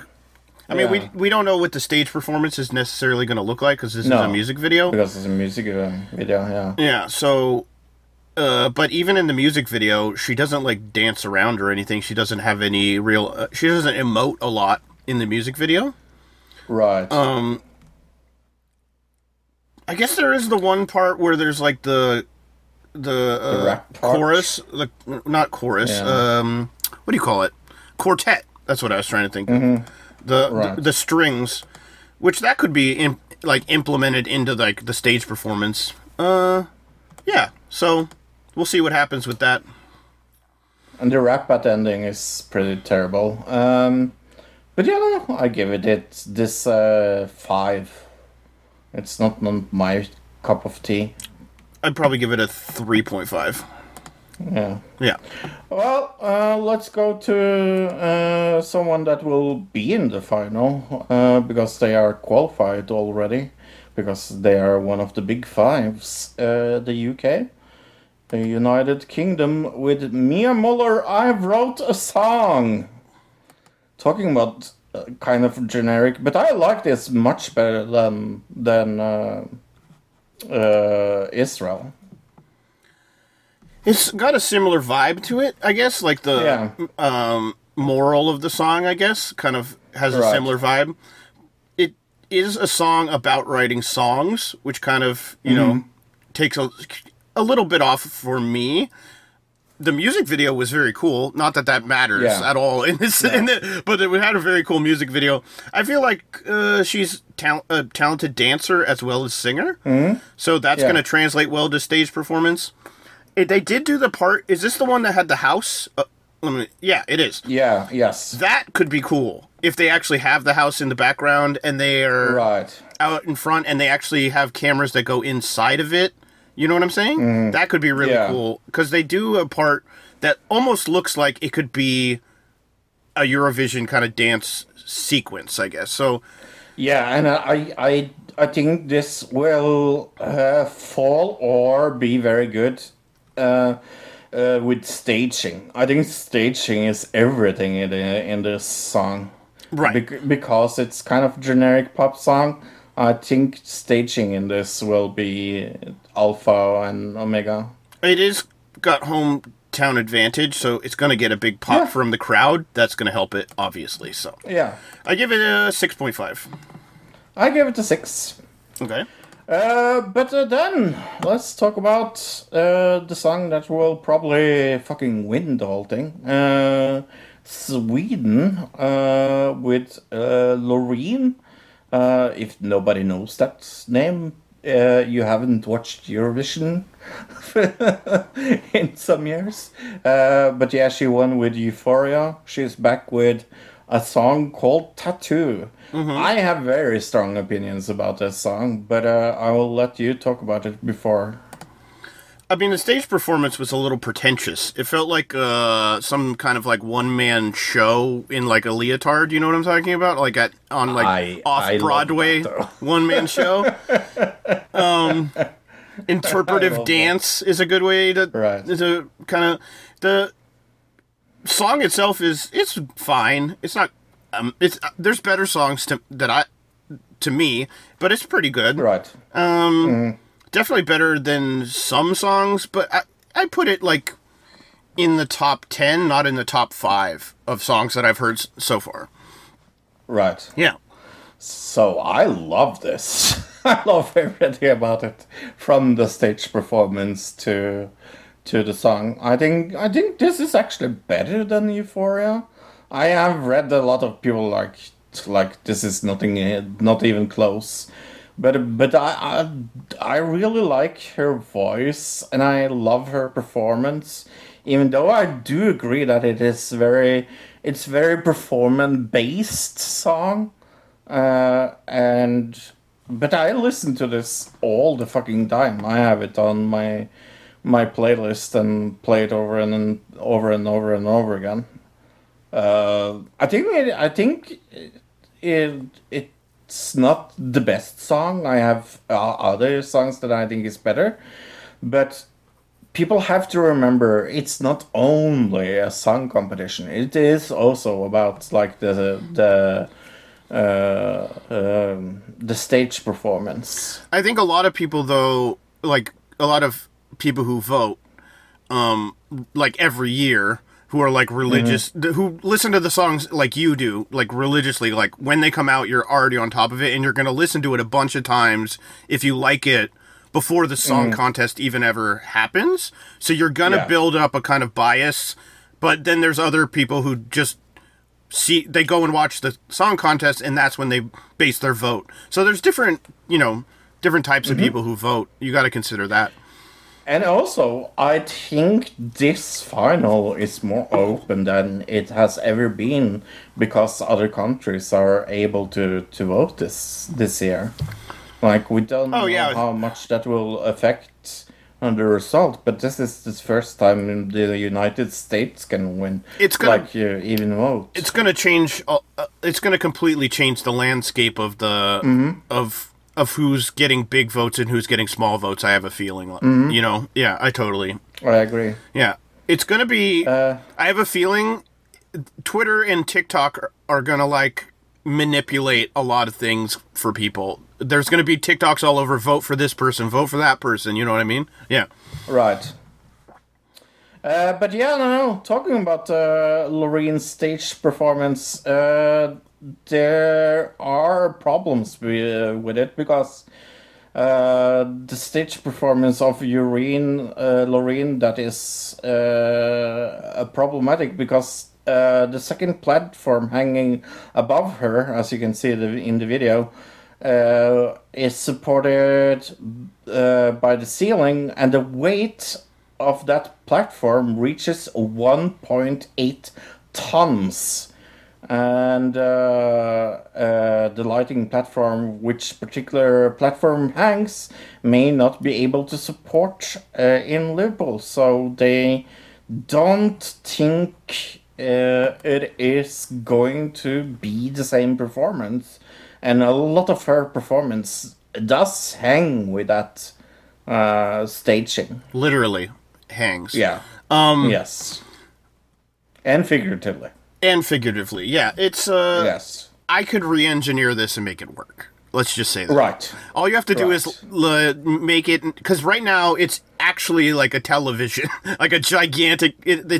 Like the screen is probably what weighs the most. If you just made that like a reverse imaging, movie screen, and then project the image onto it, and just have it be mesh, that would weigh like nothing. I feel like you could do that pretty easily. But there is an EBU rule that no objects are allowed to hang from the ceiling. Oh. And that applies to all 37 countries. And did they not know that before creating this? They allow it in like in the qualifying, but not in the main event or the semifinals even. Okay, seems dumb that they would have done it then. It seems like their mistake. It's their fucking fault. Yeah, right. Totally. Okay. Totally.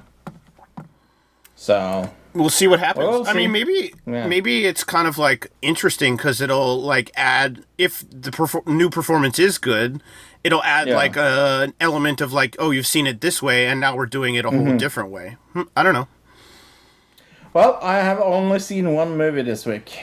I saw 3 movies this week. Let's start with John Wick 3 because I saw 3 movies. I've been working my way through the John Wick movies. I'm on the 3rd one. This one was bad. It is a bad movie. It is. I told you so. It's comedic how bad this is. I almost think it is a comedy more than the other ones because it's got like parts that it's making fun of itself almost. It's referencing things from the other movies and then making fun of them. You know what I mean? Does that make sense? And but really the dialogue was the worst part, and the special effects, like in the original 2, a lot of like the action scenes and stuff like that are really based on like, you know, real fight choreography, where a lot of the stuff in this, it's like doesn't look real because it's all CGI and stuff. I don't know if that's CGI was already a big thing before, but they just chose in this movie specifically to just go way overboard with it. I think that was the biggest issue I had with it. And also the ending is terrible. Sure, I mean the whole thing's terrible. Like it's so convoluted and stupid, like the storyline itself, and the dialogue's terrible, and the new characters they introduce are all like some kind of clown troupe or something, so I don't know. I'd give it a 3.5 probably. Yeah. Yeah. Yeah. No, I'm not a big fan of 3. Sorry. What else did you see? I saw 80 for Brady, Fro. Oh my god! Why the fuck did you watch this? I'll tell you why. I wanted to see it because it has an interesting lore to it. All right. Okay. You remember the Kiss movie? Where the 4 boys go to a Kiss concert, they get tickets, and the one has to sneak out of the house. Do you remember this movie? No. Let me look it up. Kiss movie. Detroit Rock City. That's what it was called. Of course, that's what it was called because it's a Kiss movie. I don't think I've seen it. Yeah, it was from like the early 2000s, I think. This is just that movie, but with 4 old ladies going to try to get into the Super Bowl instead of a Kiss concert. Okay, so that's the whole point. Is these 4 older ladies fall in love with Tom Brady, all right, and so they are infatuated with him. They just think he's the hottest guy ever, except for one of them who's really into Gronk, who you've seen from WWE, obviously. Sure, and then I also know who Tom Brady is. Well, yeah, Tom Brady's like above famous. The interesting thing about this movie, Fro, is who produced the movie. Who do you think? You would think, oh, they're going to the Super Bowl. It must be produced by the NFL, right? Mm-hmm. This is produced by Tom Brady. Himself. Love letter to himself. It's a movie about 4 old women who are in love with Tom Brady, and it's produced by Tom Brady. I mean, how cringe is that? That is pretty cringe. And he stars in it. And in the end, of course, he wins the Super Bowl. It's like the biggest ego stroke I've ever seen in a film. So that's why I watched this movie, because I have a feeling it could end up on my list of bad movies at the end of the year. The movie itself, like, is very, very, generic, super generic. Like I said, there's many movies you've seen probably that have this exact same storyline, but when I started watching it and I saw produced by Tom Brady and there were no other producer credits, that was it. I was like, oh my god. Really? This is gold. This is gold. Yeah. Yeah, that sounds like a movie I'm never ever going to watch. Yeah, no, it's not worth seeing. I'd give it I'm gonna give it a 2. Well, I didn't really want to watch the movie I watched, but I watched it anyway because it was on Netflix. Murder Mystery 2. Didn't like the first one, so why the fuck would I watch this? But it was... I think we watched the first one together, I want to say. We did, yeah. Now they have started a detective bureau, and they get a very important case when their billionaire friend gets kidnapped from their wedding. Mm-hmm. And that is more or less the mystery part of it. They get I like accused this. at one point, and they Yeah. have to prove their innocence. I guess that's part of it, but yeah. Right. I actually like this better than the original, but that's Okay. not saying a lot. I literally remember one scene from the original, which was the train scene, and that's it. So Right, yeah. I completely wiped that movie from my memory.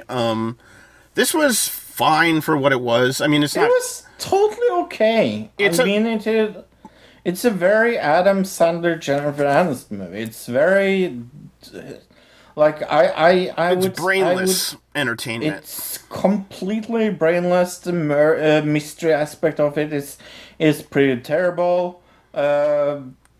It's super easy to find out what really happened and things like that. It's the most white bread comedy ever. Also, it's just like the most generic white bread comedy, like not offensive at all, but also trying to edge on like poop jokes every once in a while, kind of comedy. Right. Yeah. But where I gave the first murder mystery, I think I gave a 3 or a 3.5. I would give this a 4. I gave it a 4.5. Yeah. I mean, it's not offending me in any way, but it's not great. No. Yeah. Cool. Rust assistant director David Halls pleads guilty to gun charge. Why the fuck is this going on? A co-defendant in the case against Alec Baldwin in the fatal 2021 shooting of the cinematographer on the Rust set, safety coordinator and assistant director David Halls must pay a $500 fine and complete a gun safety course and 24 hours of community service. That's it. That sounds very little. It's 24 hours of community service is like nothing when it comes to Yeah. Yeah. And $500? for a guy who works in movies in Hollywood. Yeah, and also they killed someone? I think he should have probably taken a gun safety course before the movie happened, but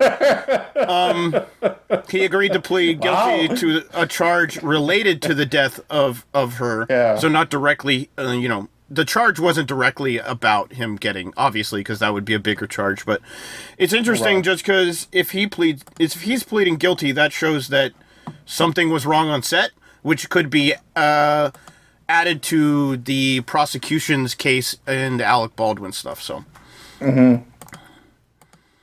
Yeah, no. We'll see. It's fucking weird. Let's talk about the most important news of the week. Gwyneth Paltrow news, of course.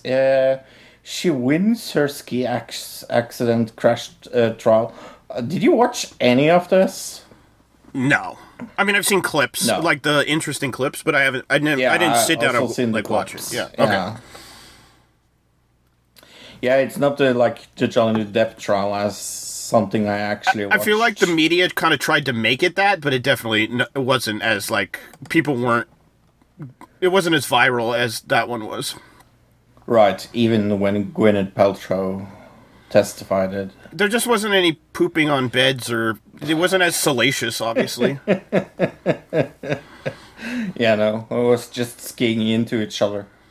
But yeah, the bizarre televised trial captivated social media for the past few weeks. Terry Sanderson, a 76-year-old retired optometrist, sued Paltrow for $300,000, alleging that in 2016, the actor skied into him at a ski resort, leaving him with a concussion, 4 broken bones, a rib, and a brain injury. Paltrow countersued for $1 in attorney fees. Sanderson originally sued for $3.1 million before a judge ruled against it. Yeah, he lost, which now means he does have to pay her attorney's fees, right? Yeah, and $1. And $1. I think her attorney's fees, considering she probably had pretty good lawyers, and the court case lasted for 2 weeks. He's probably pretty screwed. Yeah. You know, I mean, I don't feel sad for him because it looked fucking very obvious that he shouldn't have sued her. Like, what I read of the complaint and what I saw, it seemed like a very frivolous lawsuit. So. Oh, yeah. But then there was the thing that came out in the trial where she was like, I'm famous, or whatever, and then skied off. It was like, so she didn't come out looking like peaches and cream or anything out of this either. No. Yeah. No. She acted awfully, but she did, like, acting awfully and being liable is two different things. Definitely. Yeah. I think a lot of people did see her in a good light for the $1 thing, because they were kind of like, saw it as like, oh, she's just kind of saying,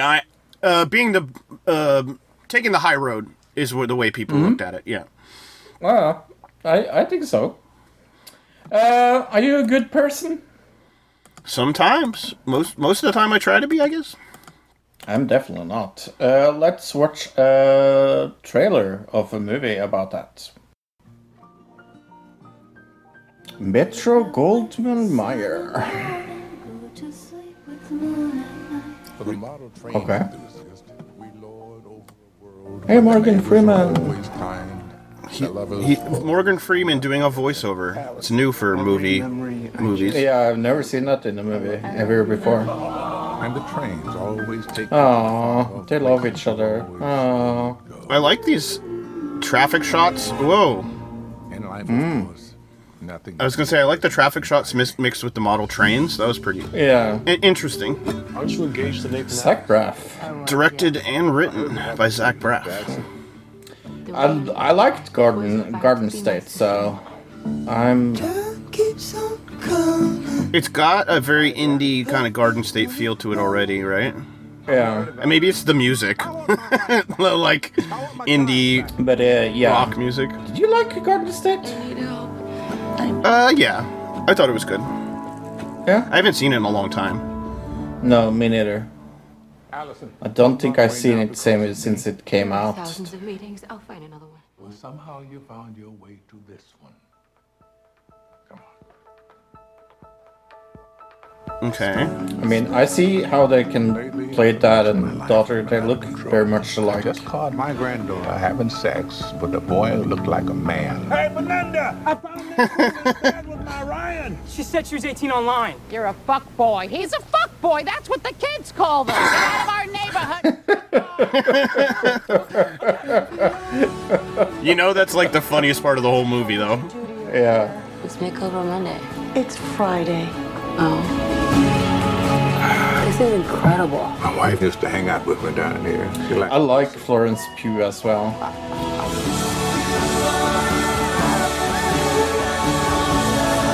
It just looks like a movie I wouldn't want to watch, but... Right. one of those audio books. It looks very indie, yeah. I am so not going to talk about sex with my grandfather. Yeah, it is a little isn't it? I mean, way. India. India. India. I like that. Got it. I got it. Do you think it's funnier if I Repeat keep it. saying it over and over again? They're gonna do a Bollywood dance at the end of the movie. That would be very funny. Yeah. Well, Luke, what is this totally Oscar-nominated movie all about? A good person. Allison is a young woman with a wonderful fiancé, a blossoming career, and a supportive family and friends. However, her world crumbles in a blink of an eye when she survives an unimaginable tragedy, emerging from recovery with an opioid addiction and unresolved grief. Okay. Directed by Zach Braff. It's got Zach Braff, Florence Pugh, a bunch of other people in it. Curtis Unch, Molly Shannon, Morgan Freeman. Yeah. A lot of good actors. It looked kind of interesting. It's got 7.3 out of 10 on IMDb, 55% on Rotten Tomatoes, though, 50% on Metacritic, but 92% of Google users liked it. A little all over the place.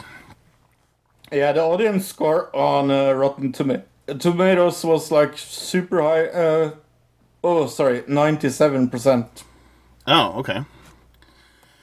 Talking about Rotten Tomatoes, that is where I found my two reviews. One was very, very funny, and that's why I picked it, because I now looked for that. Can you take yours? Okay. Let's do a bad one first. A 1 out of 10 from Mika Haley 827. A Mystery for the Ages. The sole positives I can think are it looks pretty occasionally and then it ends. Other than that, I want to know how Zach Braff kept getting money to make obnoxious, smug wastes of pixels and actors. None of the characters are likable. The framing and editing are really weird. The music is sickeningly twee. TWEE. I've never heard that before. The actors are ill-served, and it is a good 40 minutes too long for its own good. A 5-year-old can write a better story than Braff can. He's tacking on themes, is done through the lens of somebody desperate for a manic pixie dream girl, but trying not to let it show. This is 100% a vanity project. Okay. They did not like it. William gave it full score on Rotten Tomatoes and said, 2023 Best Actress, Florence Pugh. Best Actor, Morgan Freeman. Best Director, Zach Braff. Best Location, my house.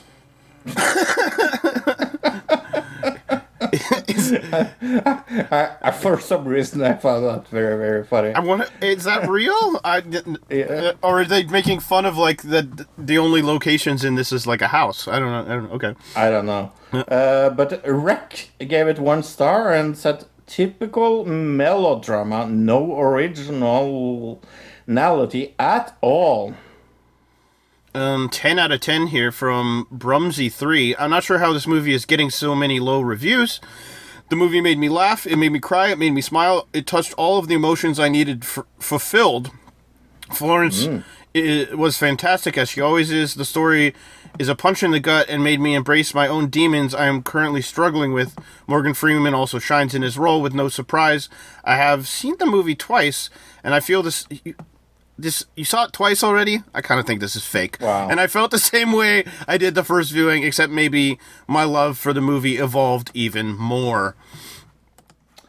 Well, it's Easter this week. That means that religious people wants to go to the movies, and they can see his only son. Abraham commanded by God to sacrifice his son and finds fate tested during the 3-day journey to the mountain of Mora. This has 6.4 out of 10 on IMDb, 78% on Rotten Tomatoes, and 94% of Google users like this movie. I usually don't do this, but there was an audience review that said like full star and said excellent movie, beautiful tie-in to Easter too. So they really understand marketing well, that person. Mm-hmm. Malum. Yeah, I would say Malum. Okay. A rookie police officer takes the last shift at a newly decommissioned station in an attempt to uncover a mysterious connection between his father's death and a vicious cult. Throughout the night, she finds herself barraged by terrifying supernatural events when unveiling the truth behind her family's twisted past. 6.1 out of 10 on IMDb, 82% on Rotten Tomatoes, 76% of Google users liked it. Directed by Anthony DeBlasi. That sounds like a name. I know, that sounds familiar, but it also is like generic Italian guy name. So let me look up. Summoning Sylvia. Larry and his 3 best friends head upstate for a weekend getaway at a haunted house. As they sashay, that's a terrible word. As they sashay through the dusty corridors, they recount the home legends from 100 years ago. A murderous woman named Sylvia slaughtered her son and buried him beneath the floorboards. As they later hold a high-spirited seance to summon the sinister Sylvia, they end up welcoming more guests than they bargained for. Jesus Christ, that sounds generic. But it has 8.9 out of 10 on IMDb, 100% on Rotten Tomatoes, and a 3.5 out of 5 from Voices from the Balcony. Yeah. Anthony DiBlasi has just done a bunch of B horror movies, by the way. Dungeons and Dragons: Honor Among Thieves. A charming thief and a brand of unlikely adventurers embark on a quest, an epic quest, to retrieve a long-lost relic, but their charming adventure goes dangerously awry when they run afoul of the wrong people. Dungeons and Dragons has 91% on Rotten Tomato, 7.6 out of 10 on IMDb, 72% on Metacritic, 95% of Google users liked it.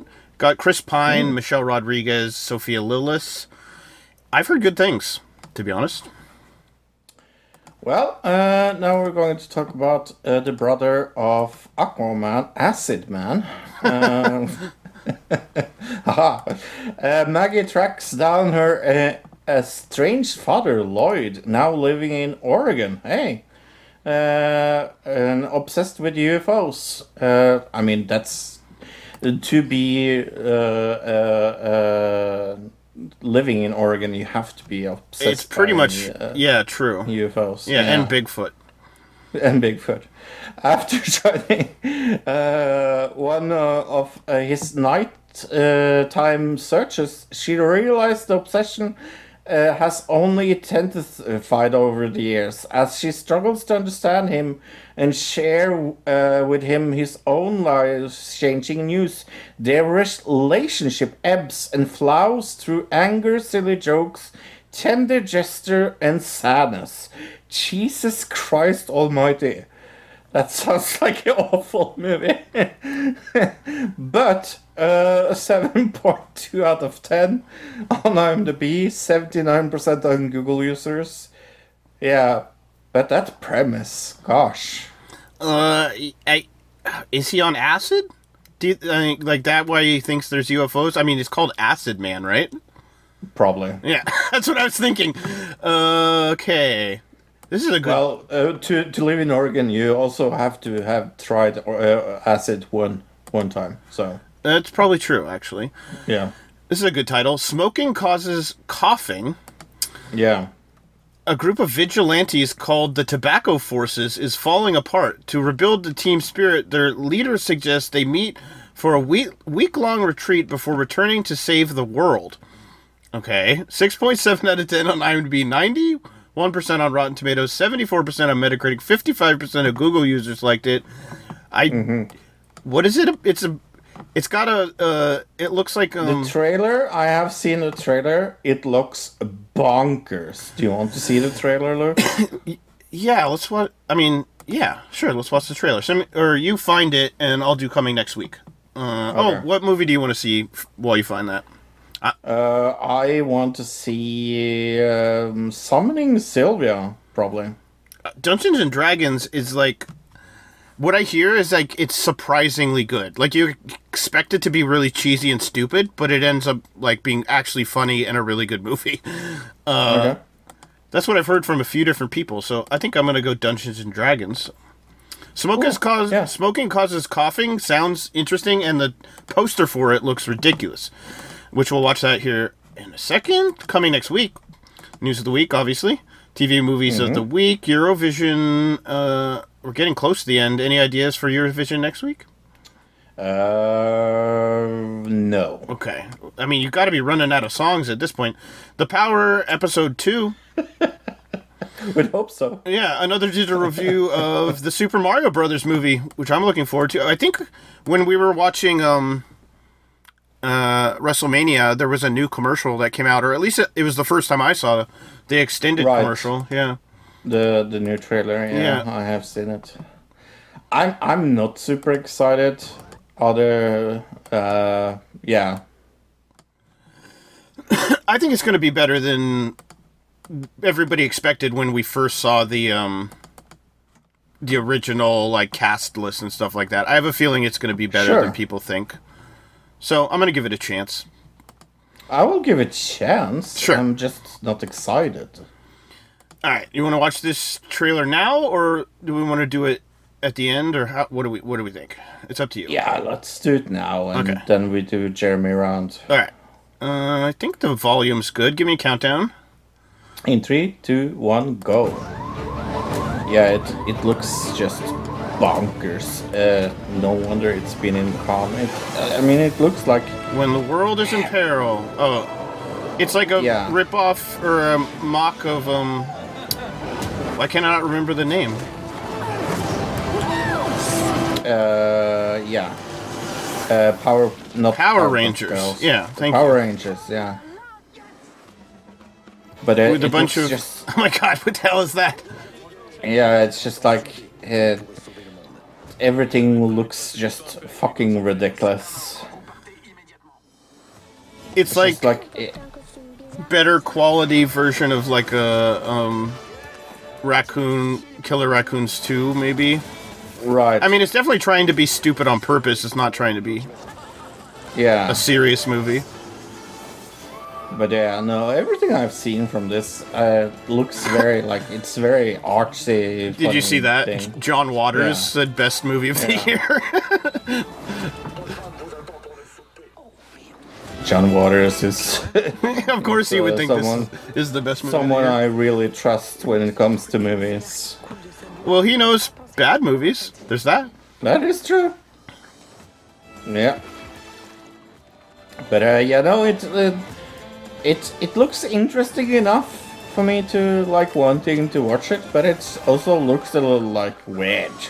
I definitely want to add it to my list of things to see, though. Because it's just so stupid looking. I don't even understand why it's called Tobacco... why they're called Tobacco Force from that trailer. Well, they were smoking, so... So they're not obviously not against cigarettes. I don't No. Okay. They are, like, pro. I just assumed when I read the thing for it that they were anti-cigarettes, but okay. Well, Jeremy round. Do you know what? I have a little like funny, interesting story about Jeremy round. So, sometimes you get like very into things and you like do deep dives into things that you on the have internet? never seen before. Sure. For anything, yeah. Rabbit hole. Sorry? Rabbit hole. Yes. Yeah. I have never heard of Moo Kitty before this week. Have you heard about her? The name's familiar. Let me look it up. But yeah, I watched all of her videos. That was very funny. She's obsessed by XQC. Very, very funny. Lady, very, very, but is it MU Kitty? That's what I was thinking. MU Kitty, yeah. Yeah.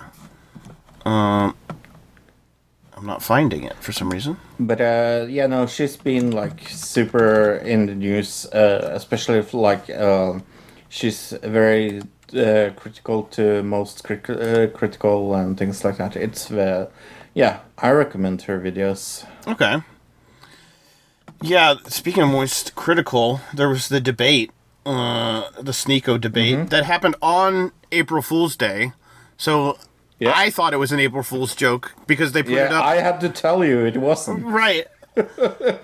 And like, I heard another podcast where they were saying, "Oh, I thought it was a joke, so I didn't watch it at first." Because like, I guess they didn't think about it, or what, but just the concept of them debating sounds like a joke. But it was real. Yeah. I don't know. I thought he pretty much mopped the floor with Sneeko, but Sneeko basically just made the same arguments over and over. Again. Yeah. And he kept bringing up how he has like Muslim values, I guess, which I didn't even know until now. It's just it was a weird hour and 20 minutes for sure. Why was he standing outside in like a parking lot, by the way? I don't know. It was very weird, like that he wasn't like, I don't know, at a computer or just like in a studio or something. He was like just standing out in the street. You could see cars and stuff driving in the background. It was, I don't know. On Will's Brett Rivera video, that was really, really good. Brent Rivera video? Yeah. Okay. Maybe I haven't seen it yet. Oh, you haven't seen that? I guess not. Remember, was it the thing about like the hotel? Or is there a new controversy with Brent Rivera? Yeah, he's very creepy. Well, yeah. He definitely is a weirdo. I know that. Yeah. I'll have to look it up. There was the items Froggy Fresh Creator Clash thing, which Creator Clash is like next week or something. Mm-hmm. And right before that, there was this huge controversy where they kicked him off the card because he was talking shit on Twitter to Anissa, who is one of the creators of Creator Clash. And also IDOP's girlfriend. Yeah, but he was talking shit to her mom, not to her specifically. Right. The whole thing is kind of confusing. I think they had like some kind of contract that said you can't do certain things, and one of the things was like talk shit about people that aren't like other fighters, I guess, or that aren't fighting you, and so he broke that rule. I don't know, he was one of the people I was most excited to see fight, to be honest, so me too. It's kind of a bummer, but what are you going to do? I don't think he was 100% in the wrong. I guess he just didn't read the contract well enough. Right. Yeah. Yeah, another thing that I have went into is a lot of like series retrospectives of shows I've seen. Watch a lot of Slipmaker. He has some very good retrospectives about Fringe, about Better Call Saul, Breaking Bad, Game of Thrones, Dexter, Community. Okay. Yeah. There was the Hasbulla thing. Actually, it's kind of funny because I think you mentioned Hasbulla at the end of the show last week, right? And we're talking about him again, but he got in a big controversy for posting a TikTok, I want to say, or an Instagram story of him, was he kicking his cat? Yeah, messing with his cat, like very rough, and people were not happy because you don't mess with cats. And he apologized. That's the word I'm looking for. But I don't know, people aren't really taking it. I wouldn't say he got canceled, but people are definitely mad at him. What else have I seen? Oh, the lie detector guy video. Did you watch that I sent to you? Oh, yeah. That was like one of the more interesting YouTube videos on all of YouTube this week. I agree. And the interesting thing is that remember when there was the whole thing about Kim Kardashian and her mother, and how her mother had released the sex tape? Remember that? And they went on Jimmy Kimmel and they did a lie detector, and that was the same guy. That's so, and like, he's done so much stuff. It's pretty crazy to like go back and see all these people that used him when they were in a controversy specifically so that he would lie for them. You know what I'm saying? Yeah. Yeah, you can kind of track this stuff back, and it gets pretty interesting. Yeah, Scott Kramer was the guy who did the video. Yeah, check that out. Yeah, and the last thing I want to promote is a YouTube channel called It Was a Shit Show, where they go through things that was terrible. The making of the Bourne Identity, for example. I didn't know there was a lot of controversial things about that. But so yeah, it's like about behind the scenes stuff? Yeah. Oh, cool. In the early 2000s. The making of the Abyss. One of the things that I thought was maybe the fun one was they had a podcast about the Simpsons movie. Oh, that was really good. Oh, they do a podcast also. I see that. Yeah. Okay, interesting. Yeah, I'm looking for more podcasts to listen to. So, I've been listening to a bunch of comedy YouTuber podcasts. It seems like there's a lot of them popping up to listen to. So, I'll add this to my rotation maybe. Everybody has a podcast, even a Norwegian and a guy from Oregon. Yeah, we do. It's true. Yeah. Yeah, we do. It's true. That rhymes. But we were pioneers, so there's that. Yep. We started before it was cool. There definitely is that. And we're almost on episode 400. We're super close. We're going to do the tournament of titles at episode 400. Something to look forward to. And a lot to look forward to because we also have Eurovision coming up. So, big couple months. Are we stopping at 400, by the way? No? We stop at every 100, I think, and then start up again at 401. Yeah. Yeah. I always threaten to quit around, when we turn 100. I seem to remember that is a gag I always do. Yeah. If you like movies and things like that, have you ever listened to the Sedona cast? I don't think so. Sedona cast, yeah. It's with the guy that makes Your Movies Suck. If you ever seen that. Oh yeah, I've seen that. Yeah. Yeah. And he has I Hate Everything and Ralph the Movie Maker with him. And they talk about, movies, yeah. Okay, cool. Cool. Anyway, I'm Fro. I'm Luke. Goodbye, everybody. And remember, WWE sucks. Bye-bye, everybody. Another digital citizen. Another digital citizen. Another digital citizen. Another digital citizen. Citizen.